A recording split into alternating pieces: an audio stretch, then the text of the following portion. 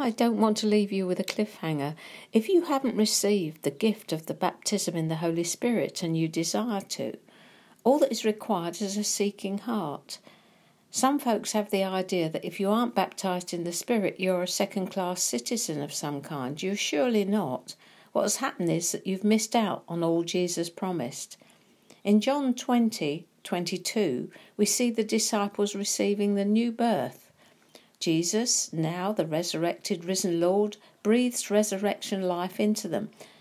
And when he said this, he breathed on them and said to them, "Receive the Holy Spirit."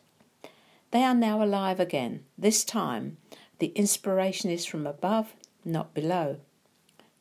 John 1:12 and 13. But as many as received him, to them gave he the right to become the children of God, to those who believe in his name, who were born not of blood, nor of the will of the flesh, nor of the will of man, but of God. There are two distinct and separate experiences to the rebirth. The first, when the risen Lord breathes resurrection life into them, just as he breathed into Adam in the garden. The second, when they have been told to wait in Jerusalem, and the Spirit comes on them in power, when they are all together and in one accord, to indwell and to enable them to do what is commanded them to do. We find it in Acts 2:1-3. When the day of Pentecost had fully come, they were all with one accord in one place, and suddenly there came a sound from heaven, as of a rushing mighty wind, and it filled the whole house where they were sitting. Then there appeared to them divided tongues as of fire, and sat on each one of them.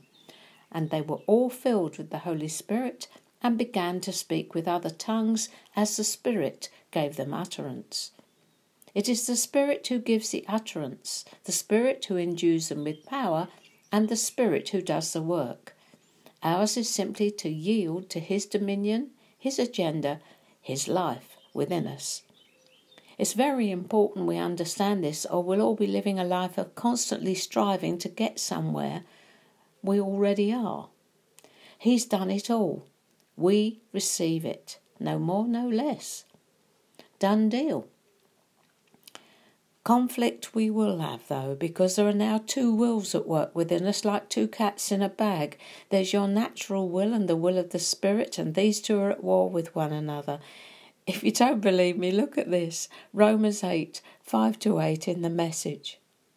Those who think they can do it on their own end up obsessed with measuring their own moral muscle, but never get around to exercising it in real life. Those who trust God's action in them find that God's Spirit is in them, living and breathing God. Obsession with self in these matters is a dead end. Attention to God leads us out into the open, into a spacious, free life. Focusing on the self is the opposite of focusing on God. Anyone completely absorbed in self ignores God and ends up thinking more about self than God. That person ignores who God is and what he's doing, and God isn't pleased at being ignored. And this, Philippians 2:12-14. Therefore, my beloved, as you've always obeyed, not as in my presence only, but now much more in my absence, work out your own salvation with fear and trembling, for it's God who works in you, both to will and to do for his good pleasure.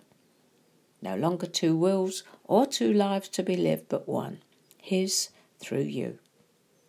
You no longer occupy the throne of your life, he does.